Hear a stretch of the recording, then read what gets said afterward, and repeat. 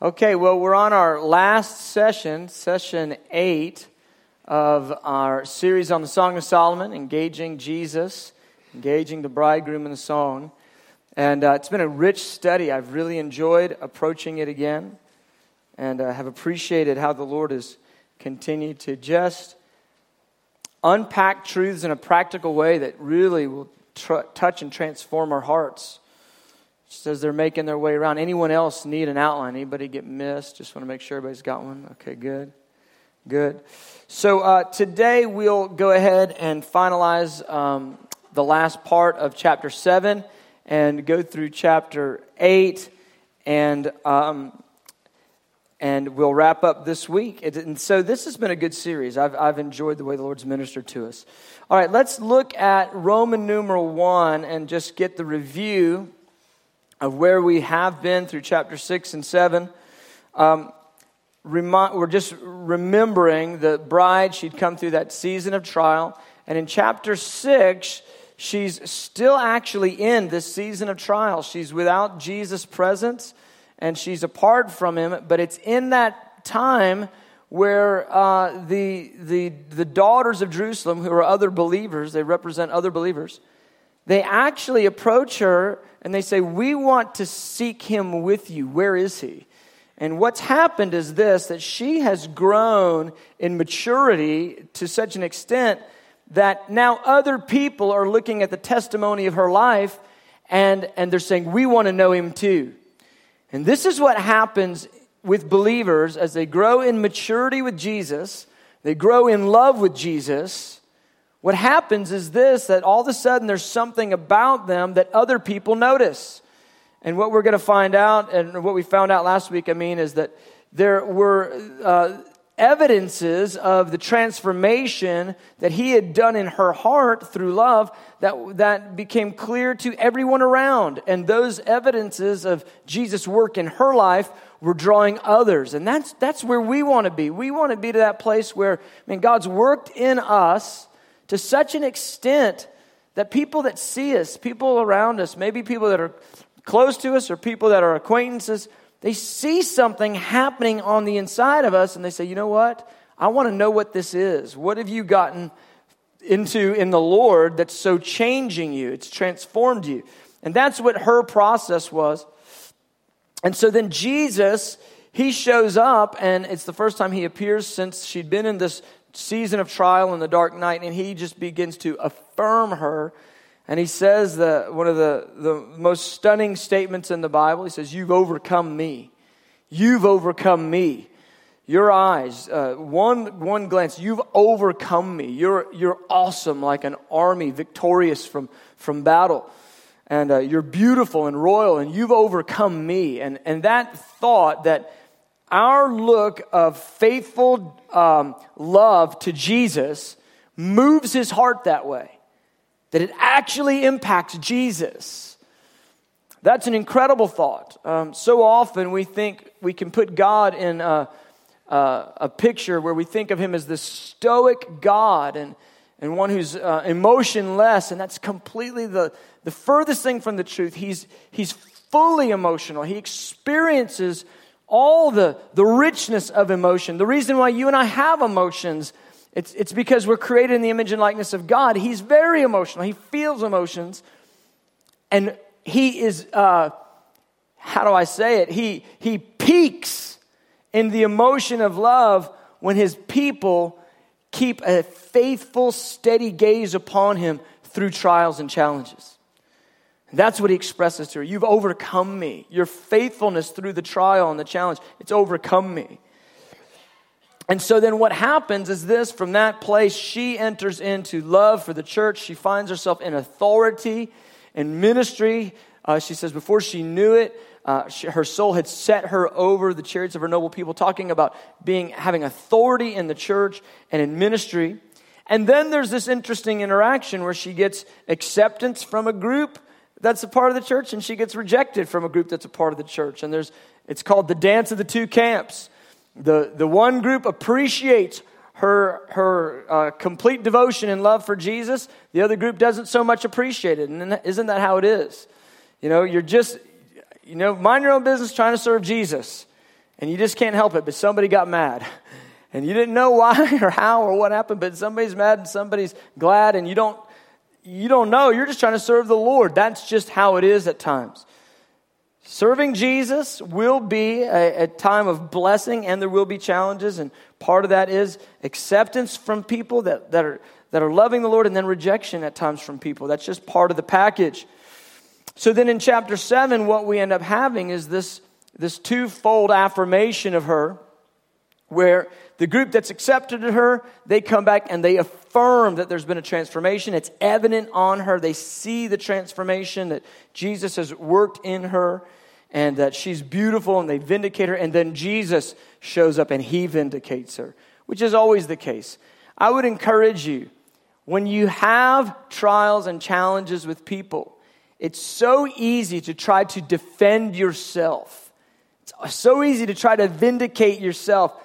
But there's one who will vindicate you who's way better than you at vindicating people.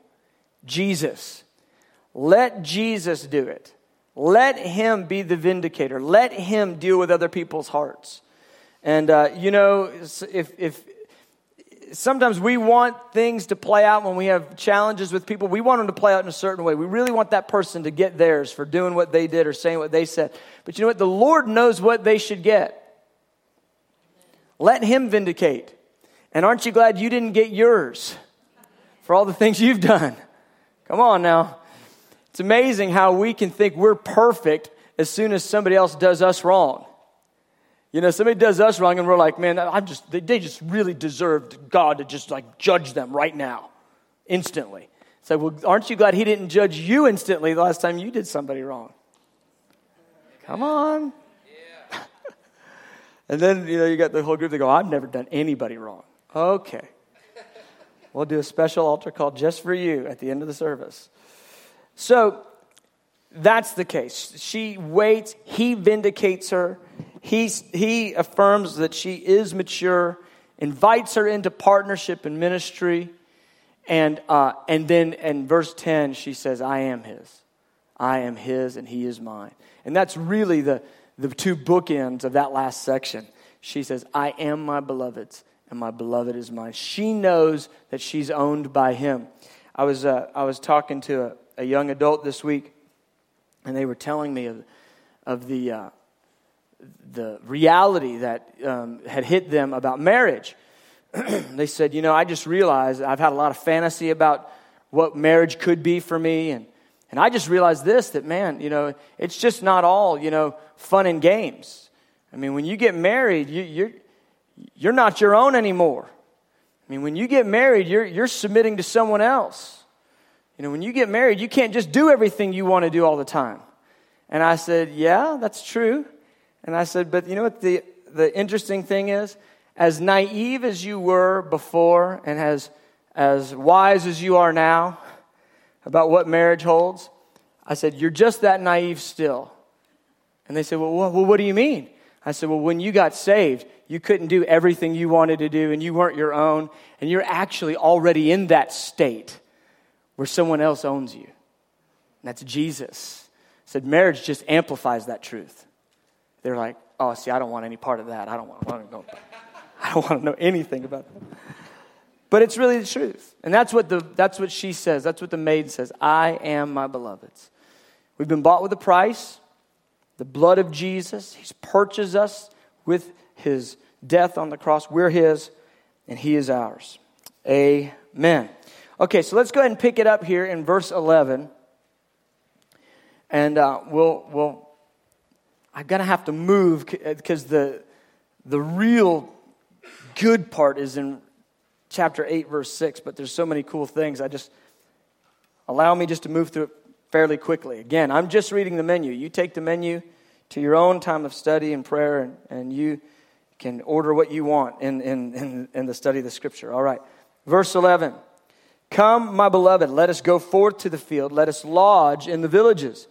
Let us get up early to the vineyards. Let us see if the vine is budded, whether the grape blossoms are open, and the pomegranates are in bloom. There I will give you my love.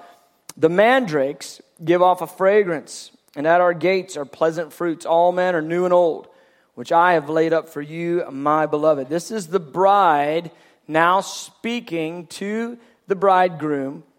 And isn't it interesting? Because early in the story, remember, he was saying, come with me, arise with me, let us go to the mountain.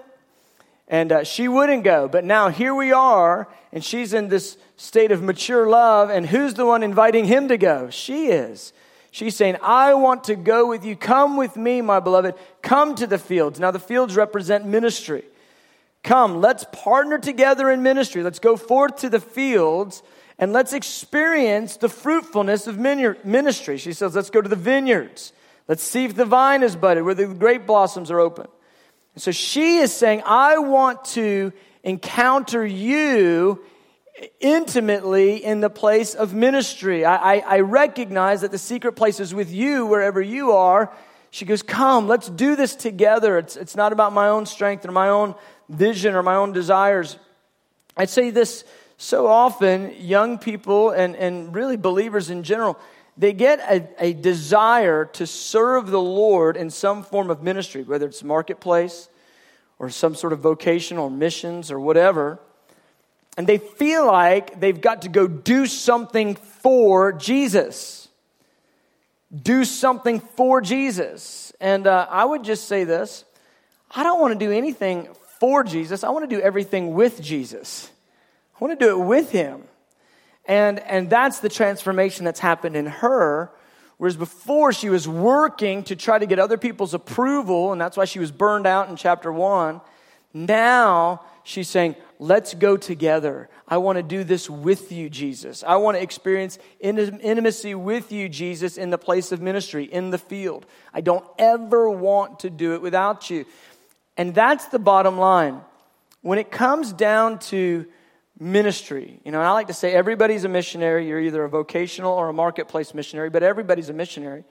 When it comes down to ministry, we don't ever want to do it without him. We don't want to do it for him. We want to do it with him. That's a transforming truth, because if you can get out of that sort of performance mentality, I'm doing this for the Lord, I'm working for the Lord, I'm trying to get the Lord, pleasure and praise here, and you can transform from that mentality to, I'm doing it with him. I mean, of course, he's the one that gets the glory. Yes, I agree with that. But if you can think of it, I'm doing this with Jesus. Jesus and I together. His grace empowering me. The little yes in my heart, he's the one with the power. I say yes, and we do it together. That will transform the way you look at everything. Because when it comes down to ministry, the issue isn't how successful is the ministry. The issue is, are you intimate with Jesus? When we look at our ministries on the basis of numbers, finances, sphere of influence, whatever it is, and people measure their successes on those bases, they step over the line and they get out of the understanding the truth that success isn't found in anything you quote unquote do for the Lord. Success is you're loved by God and you're a lover of God. That's success. And everything you do, you get to do it with him. And so that's where she is in this mature state. Love is the governor of her heart. She's saying, I want to go with you. I want to go to the fields. Let us go to the villages. She's talking about different areas of ministry. Let's go to the vineyards. And she says, let's see the vine. See if it's budded. Let's see if the grape blossoms are in bloom. That is a metaphor that speaks of fruitfulness in ministry. You could take that metaphor and apply it any way you want. I've heard people apply this like revival, like the harvest has come. And I like that one because I want to see revival. I want to see it in our city, in our nation, and the nations of the earth. That the harvest is ripe. That revival has come. I like that idea. And then she says, it's in that place of fruitfulness in ministry. There, I'm going to maintain intimacy with you. I'll give you my love in that place. We're going to stay connected in heart, even in the place of fruitful ministry. Verse 13, mandrakes. Mandrakes are known as a love flower, a flower of love. And it's giving off this fragrance, and that's the experience of fruitful partnership, that they have together, that it's actually putting forth that pleasant fragrance. And she says, I have stored up fruits for you, my beloved. I've stored up fruits for you. And earlier in the song, he's wanting to go to her garden. He wants to inspect the fruit of her life. And now she says, I've stored up the fruits for you. There's plenty here in my heart for you to experience of me. I'm all yours and you're all mine. All right, verse 1 of chapter 8. This verse it confused me for a long time. So I wanted to put it in there as a little point of clarification to help. So, oh, that you were like my brother who nursed at my mother's breast. If I should find you outside, I would kiss you. I would not be despised. Like my brother. Here's the idea.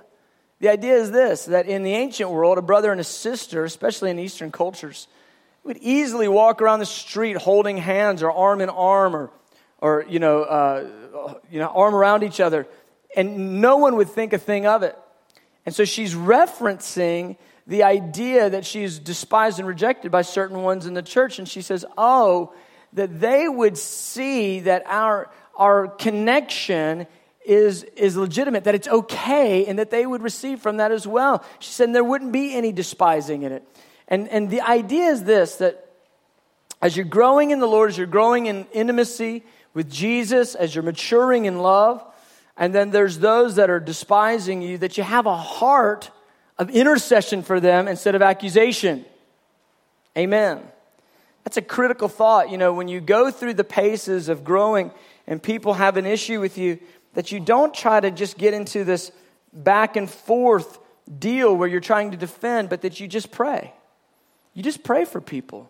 Just love them, pray for them, that they would enter into a deeper relationship with the Lord themselves. And that's what she's asking. She says, oh, that they would see you that way, that they'd see you as one that I'm close to, and that they could be close with you too. That's the idea of that one. All right, flip on over.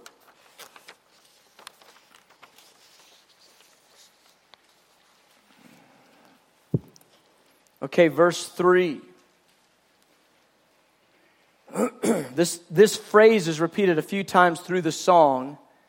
This is a life phrase for all of us. This is a phrase that expresses the way that God ministers in all of our lives. She says this, his left hand is under my head and his right hand embraces me.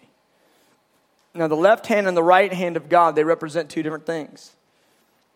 The left hand represents the hidden ways that God moves in our lives that we are unaware of.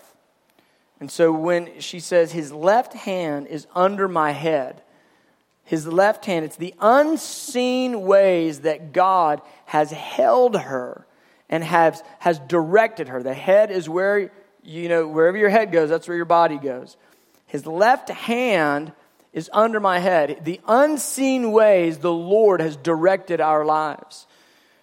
And I just look at my journey and having obviously been pastoral ministry for 20 plus years, looking at so many journeys of so many people and watching how the Lord has worked out the details of their life and seeing that there's just no way that they could have gotten themselves where they did had it not been for the left-handed activities of God.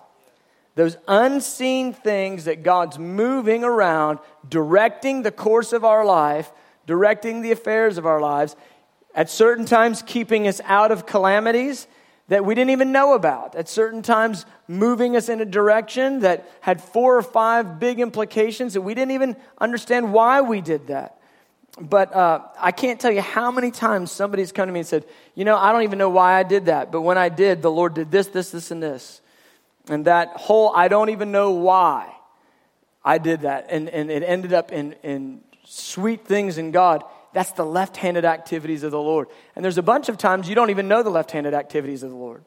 I think we'll get there, and we'll be with the Lord reviewing our life, and He'll show us all the left hands, all the time that His left hand was behind our head, that He was directing us, silently moving us and wooing us, and we had no idea that He was directing the course of the affairs of our life, keeping us from challenges, sometimes keeping us out of prosperity that would have ruined us. Come on. People are like, man, if I just had $1 million, come on, Lord, give me the million. His left hand's going, that million is not going to happen. I'm just going to keep you out of calamity. It'll destroy you. So that left hand of God, I am so thankful for the left hand of God's activities in my life, the stuff that I don't know that's happening, but that I know that He is doing. He's always moving in our lives. And that's a statement of His sovereignty, how He directs, how He leads. Now the right hand, it embraces. Now you feel an embrace. And the right hand is indicative of the power of God. And so the right hand are the power activities of God. Okay, they're the things where you see the immediate change. You see the power of God move in an immediate way. I'll give you a little testimony this week where I saw the right hand of God. I was with our Acts students who are getting ready to deploy to the 1040 window in the Middle East for 10 weeks. And several of them are short on finances. And so I wasn't planning on talking to them about provision and things like that. I just had a little leading in my heart that I wanted to go talk to them and love on them before they left and just tell them how encouraged I was by their testimony and their faithfulness. And so several of them are short on finances. So I go in there, and the Lord reminds me of several times that He provided for me supernaturally. Well, we're having a little time of worship, and I'm just going to get up in there and just talk to Him for a minute and really not thinking to say anything about finances, but I start getting these reminders. So I get up there to talk to Him, and I share with them. I said, I feel like the Lord wants me to tell you this. And I share a few different stories where the Lord provided for me in supernatural ways. And I said, I feel like the Lord wants us to pray, and I want to pray for you guys unto this end. And so literally we pray, and it's you can feel the presence of the Lord, the encouragement of the Lord is there, and there's still great needs represented. And but people feel faith, they feel encouraged, and I feel it too. And I feel like, man, God's going to do this. So I walk out of the Acts Chapel, and I walk, which is over here in our little trailer, and I walk in here, and I'm going to go to the restroom. Before I can even go, a little lady comes and grabs me, and she says, I need to talk to you. I said, okay. And she says, I've been praying. And she tells me this story. And she says, and the Lord's had me to pray for finances. She goes, and I want to give you this. Somebody had actually given her finances for, she handed me a $1,000 check. I just got finished praying. 30 seconds earlier, I walk over here, $1,000 check in hand. I was like, and I said what you don't say. I go, I can't believe it. Wow. I made a beeline back over there. I walked in and said, oh no. You can't believe this. $1,000. And those Acts students started crying. We had just prayed for God to break in. It's the right hand of God. It's the right hand of God's power encounters in our life. And interestingly enough, I'll tell you another little part of that. One of the students they'd shared during our time of prayer, they said, I just had a vision where I opened my mailbox and there were 3 checks in my mailbox. And I said, well, let's just believe that the Lord's going to do that. And do you know, they went right from that chapel, right home, opened their mailbox. There were 3 checks in their mailbox for $400. Come on now. He's good like that. His right hand. He does all sorts of stuff like that. I mean, you can get to the place where God's right hand moves and you want it to be bigger and more exciting. And sometimes we can disdain the little activities of God. He's talking to us, moving in our lives all the time. And we need to value the right hand. His right hand embraces us. It's what we feel. It's what we experience. It's the stuff that we recognize, the activities of the Lord. That is the way God works in all of our lives. Left hand, stuff you can't see. Right hand, the stuff that you know that He's doing. Okay. Verse 5. Now, the narrator or the Holy Spirit or whoever says this. Who is this coming up from the wilderness, leaning upon her beloved? Who is this? Who is she? It's the same question from chapter 6, verse 10. Who is she? Remember, who looks forth like the dawn, who looks like the sunrise. Who is she? Here again. Who is she? Who is this who's leaning on her beloved.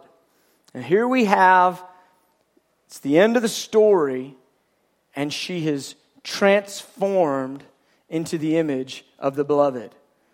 Who is she? Is it two or is it one? She's leaning on him. She looks just like him. Who is she? She's irrecognizable from where she started the story. And what's happened is that transformation and maturity, it's taken place, it's come to fruition, and she is now, to use New Testament language, conformed to the image of Christ.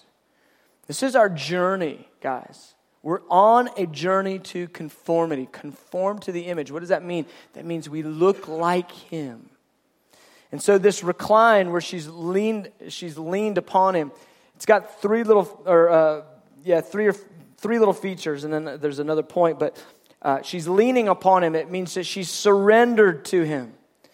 She's leaning upon him, and she's transformed into his image. And she's leaning, which means she's not standing or walking in her own strength. She's leaning. She's relying completely on his strength. And so who she is as a mature bride is a picture of the way the church will be operating at the end of the age before the Lord's return. In fact, Song of Solomon 8 has many different facets that are representative of the end of the age and the Lord's return. And so here we have a picture of the mature bride leaning upon Jesus in surrender, transformed into his image, and standing in his strength or sitting in his strength, relying on his strength and not her own. Beloved, this is what it looks like. That's what Christian maturity is. Trusting him, conform to his image, exuding his nature and his presence, and completely reliant upon his strength and not walking in our own. Who is she? Who is this coming up from the wilderness? The wilderness, the trials and the challenges of this age, the trials and the challenges of this world. She's coming up, from the wilderness. She's leaning upon him. She's fully transformed into his image. All right, verse 6. And these are some verses that you want to put to memory and put to meditation. Verse 6a. This is the first part of the verse. He says, set me as a seal upon your heart, as a seal upon your arm. A seal. So he's talking about sealing the work of God and the work of love in the heart of the believer. And he says, I want to be set upon your heart like a seal. Now, a seal, it's indicative of in the ancient world when they would carry a letter, from a king or an authority, that letter would have a seal that it means it would bear the stamp of authenticity, that it was real, but it was also a protection. A seal, it spoke of the protection of the royal authority.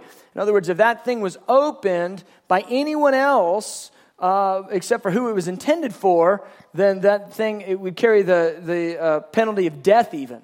So if a king sent a sealed letter and somebody intercepted and opened it, that would make them immediately an enemy of the state. The idea is this, he goes, I want to be the seal on your heart. No one else can open it but me. I want to be the governing authority over your heart. No one else having authority but me. I am the seal on you. I'm the seal on your heart and the seal on your arm. The seal on the heart is the emotions and the will, the internal desires. The seal on the arm, the activities of the life, all the things you do. The practical idea of that is this. We can ask Jesus to be the governor on our hearts, to be the governor on our actions, and for his love to be the governing agent over all we feel, think, desire, and do. And that's what this is pointing to, that Jesus, his love, would govern all of our thoughts, all of our emotions, and all of our actions. He goes, set me there. Now it's interesting because the language of that requires an agreement. It's not that he does it to you. He doesn't say, I'm going to seal you. He says, you agree, set me as the seal. It's that partnership in love. And beloved, this is really the bottom line. This is where this thing is going. When I mean this thing, us and Jesus. Us and Jesus is going to this. You governed by love in all of your thoughts, in all of your desires, in all of your activities, with Jesus as the plumb line over your heart. He goes, set me there. I remember as a young man having a picture of myself as an older man, and I saw myself governed by love. Now, I'll be honest, when I was 19 or 20, whenever I was having that little picture, that inner vision, I didn't even have a value for love. I thought, love's good. I love God. God loves me. Give me power. I was thinking more power and zeal and things like that. And I just didn't have the revelation of love. But I saw myself as a man governed by love. And that's the seal. That's God's dream for all of us. To be people governed by love. He's always working in us for love, to and from us.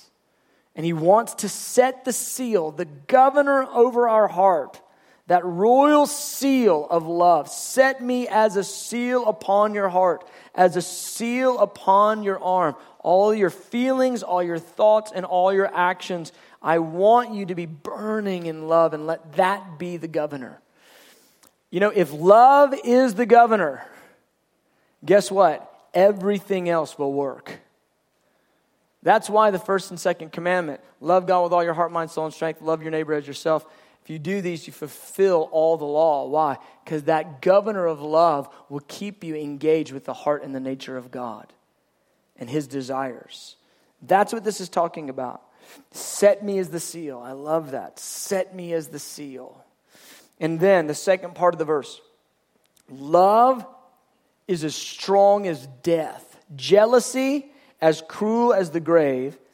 Its flames are flames of fire, a most vehement flame. I'll tell you, when I first came in contact with this verse, it was an absolute paradigm shift for me. Now, let me just break it down for you. He says, love is as strong as death, jealousy as cruel as the grave. So he's saying love and jealousy work together. His love is a jealous love. That's what he's saying. Love is strong as death, jealousy is cruel as the grave. So love and jealousy he's using interchangeably. He says it's as strong as death. The force of death that separates even a human spirit from its body. He says love is strong at that level. That force of love is strong at that level. It's as strong as death. And the jealousy of love is even more cruel, more intense is the idea, than the grave. He's using these metaphors that speak of a power that's more powerful than life. Love as strong as death. Jealousy as cruel as the grave. The jealous love of God, he's describing it as one of the most powerful forces there is in creation. That's what those metaphors are describing. And when I first came in contact with that verse, I thought, love is powerful. That's interesting. Because for me, I thought anybody that talked too much about love, they weren't very powerful. I thought love is, it's kind of mushy-like, and it doesn't have a lot of, potency to it. I thought anybody that talked about love too much, well, they're just talking about love too much. They need to talk about something else, something more powerful. But what he's saying is love is the most powerful. Love as strong as death. Jealous love. It's as intense as the grave, the power to hold death. And I thought, man, love is strong in a way that I didn't understand. Love isn't like pink papers and hearts and candies. Maybe it can be expressed that way in a romantic sense. But, I always thought of love as this sort of thin kind of thing. He goes, no, love is strong. It's powerful. It's jealous. And then so many of the verses in the scripture started to unlock for me. Our God is a consuming fire, a jealous God. And see, what I had done is this. I had taken who God was in jealousy and in fire and put it over here and put, he's a judge, he does wrath, he's whatever. He's got this sort of mean side. This is what I used to think. He's got this mean side. And then I go, and over here, he's got like this like sweet side, like Jesus, and he's got a lamb on his shoulder, and he does the cross, and he's kind of nice to children, so that's over here. So he's just got two sides. Over here, he's sweet. Over here, he's like ferocious. And, you got the bad stuff. You got wrath, judgment, hell. This comes out of the bad side of God. And you got like blessings and happiness and joy. And that comes out of the good side of God. And I used to just have him in these two polar opposites. Well, I think a lot of believers have him that way. I think a lot of believers think of God as sort of this schizophrenic guy that he'll just flip on you, man. Like 1 minute he's like nice, he's dying on the cross. The next minute he's like sending people to hell. It's like, what are you doing? And people think of God that way. They think of him as this sort of schizophrenic God who's at odds with himself. Except what you find out is that love and jealousy are interchangeable. Love is powerful. And then the next part of the verse where he says, I've just flipped it over to her. Its flames are flames of fire, a most vehement flame. Its flames, the flames of love. The flames of love are flames of fire, a most vehement flame. And I looked it up in the New American Standard Bible, and it says, instead of a most vehement flame, and this is the way it's literally translated. It says, its flames are the very flame of Jah, of the Lord. The flames of love are the fire of God. And I just thought, oh my goodness, I had all of it separated, but it's one and the same. The fire of love is a fire that's jealous. The fire of love is a fire that's generous. The manifestation, in one sense, for those that accept it, is a manifestation of blessing. For those that reject that jealous fire, it's a vehement flame. It's the very fire of God. It's actually the fire that kindles wrath. That jealous fire is the fire that kindles judgment. I went, oh my goodness, the judgment of God and the blessing of God, they're actually kindled out of the same one fire of who he is. A fiery God burning in jealous love. And when I saw this for the first time, it came together for me. Now he's not this schizophrenic God. He's fully actualized in his nature. He's unified in heart. He's burning in fiery love that's strong. Love that's strong, not this weak human sentimental love, but a love that's strong, that's jealous, that's fiery, that's passionate. A love that goes all the way. A love that causes him to become a human. A love that sends him to the cross to pay for sin. A love that even allows him to descend and experience the judgment of humanity. Love that goes all the way. Fire of God's love. And when that hit me, my entire paradigm shifted about who he was, how he acts, what he's like, the nature of love, the nature of judgment. It's kindled out of the same fire. He's not schizophrenic. He's fully united in his heart. And then, all of a sudden, love took on a completely different value in my own heart. And it was my own arrogance that wasn't valuing love or thinking of it as weak. But all of a sudden I saw, no, love is more powerful than everything else. Love is strong as death. Love is more intense, more cruel than even the grave. It's jealous love. It's fiery love. It's passionate love. And the love of God is the fire of God. So when we say Jesus and what's burning in his eyes is fire, he's got eyes of fire, it's easy to see that it's the fire of love.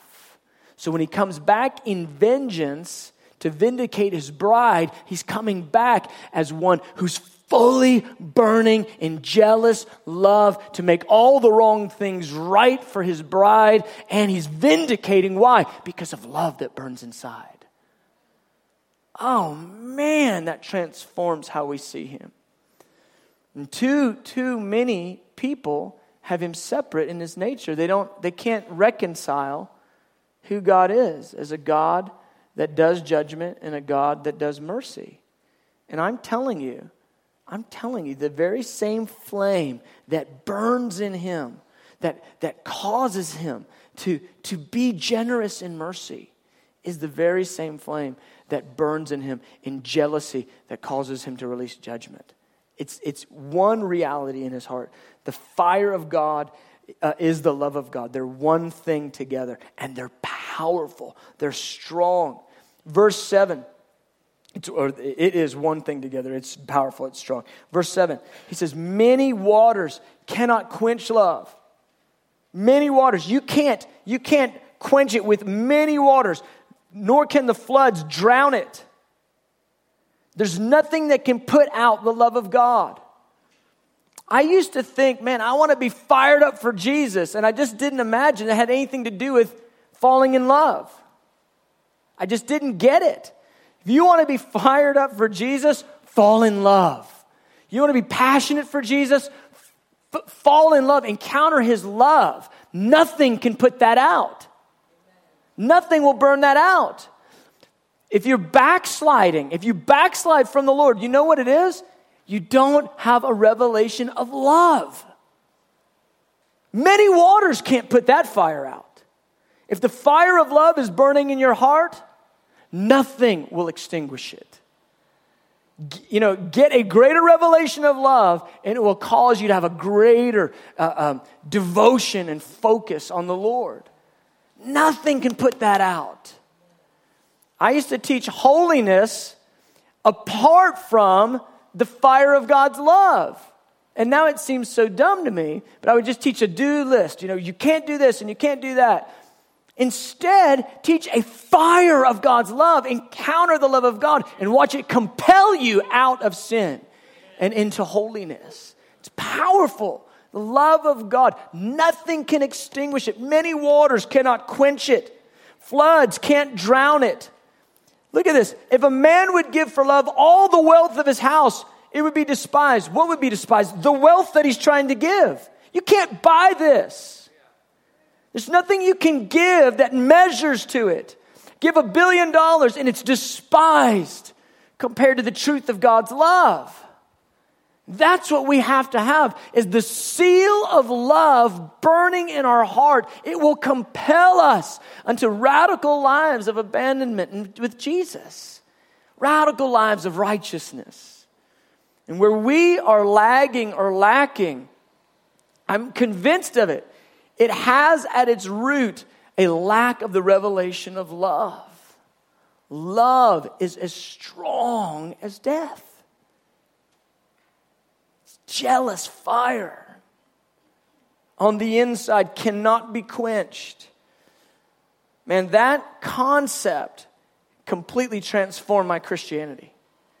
Because I thought I was going after, two different sides of God. Like, okay, let me find out who you are as this nice God who loves me, and let me steer clear of who you are as this mean God who judges people. And I realized, no, it's one reality together, and it's the epicenter of the Christian faith. The epicenter of the relationship we have with Jesus is a fiery heart burning in love. So it enables us, by the grace of God, to live righteously. Love. And that's why there's such an emphasis in the New Testament to know the love of Christ, the intercessions that we know love, the rebuke to the Ephesians church, that they would come back to their first love. Why? Because love is the issue. Why do I preach love so much now? Because it's the central issue. It's the central issue. understanding who God is as a God of fiery affection for you. He is absolutely head over heels in love for you, jealous for you, your vindicator. He will make all the wrong things right. He loves you. That God, understanding who He is in that way and letting that touch and change you, letting that impact you. That is the core issue. Everything else ends up being details. It ends up being just details once this thing begins, this issue of love begins to get entrance into your life. Man, amen. Verse 13. Now, the bridegroom, the last little bit of the book, he's calling out to the bride. And he says, you who dwell in the gardens, that's her. She's now in ministry in the gardens. Remember before, he was in his garden. Where'd she go? She goes, I want to go with you to the fields and to the gardens. Now she's in the garden. He goes, you who are dwelling in the garden. He goes, I want to hear your voice. The companions listen for your voice. Let me hear it. And this is so reminiscent of when Jesus is going to return, and you have the Spirit and the bride, and what are they doing? They're crying out in prayer.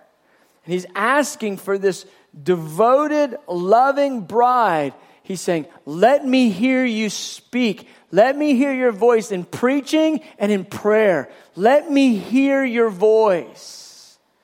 The companions want to hear it. That's the proclamation. He goes, and I want to hear it. That's the prayers. He goes, let me hear you speak, beautiful bride. And then verse 14, here's what she says.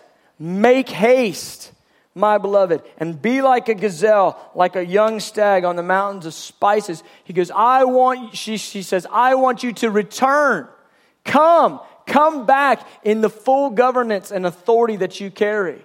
Remember that imagery of the young stag and on the mountains is that governing power that Jesus carries, authority over the nations. So she's in intercession now, and this is where we end the Song of Solomon, with the bride fully mature in love, sealed in her heart with love as a plumb line, burning with the fire of love, desiring Him and calling Him to return. Come on. That's awesome. It's exactly how the book of Revelation ends. Revelation 22, verse 17, the Spirit and the bride say, come. And He says, surely I am coming quickly. Even so, Lord, come. So this is it. This is the way the story wraps up. This is the way all of our stories will wrap up. Jesus returning to come and govern the nations for a bride who is comparable to Him, who looks like Him, whose heart is alive in love, who's crying for Him to return. Amen.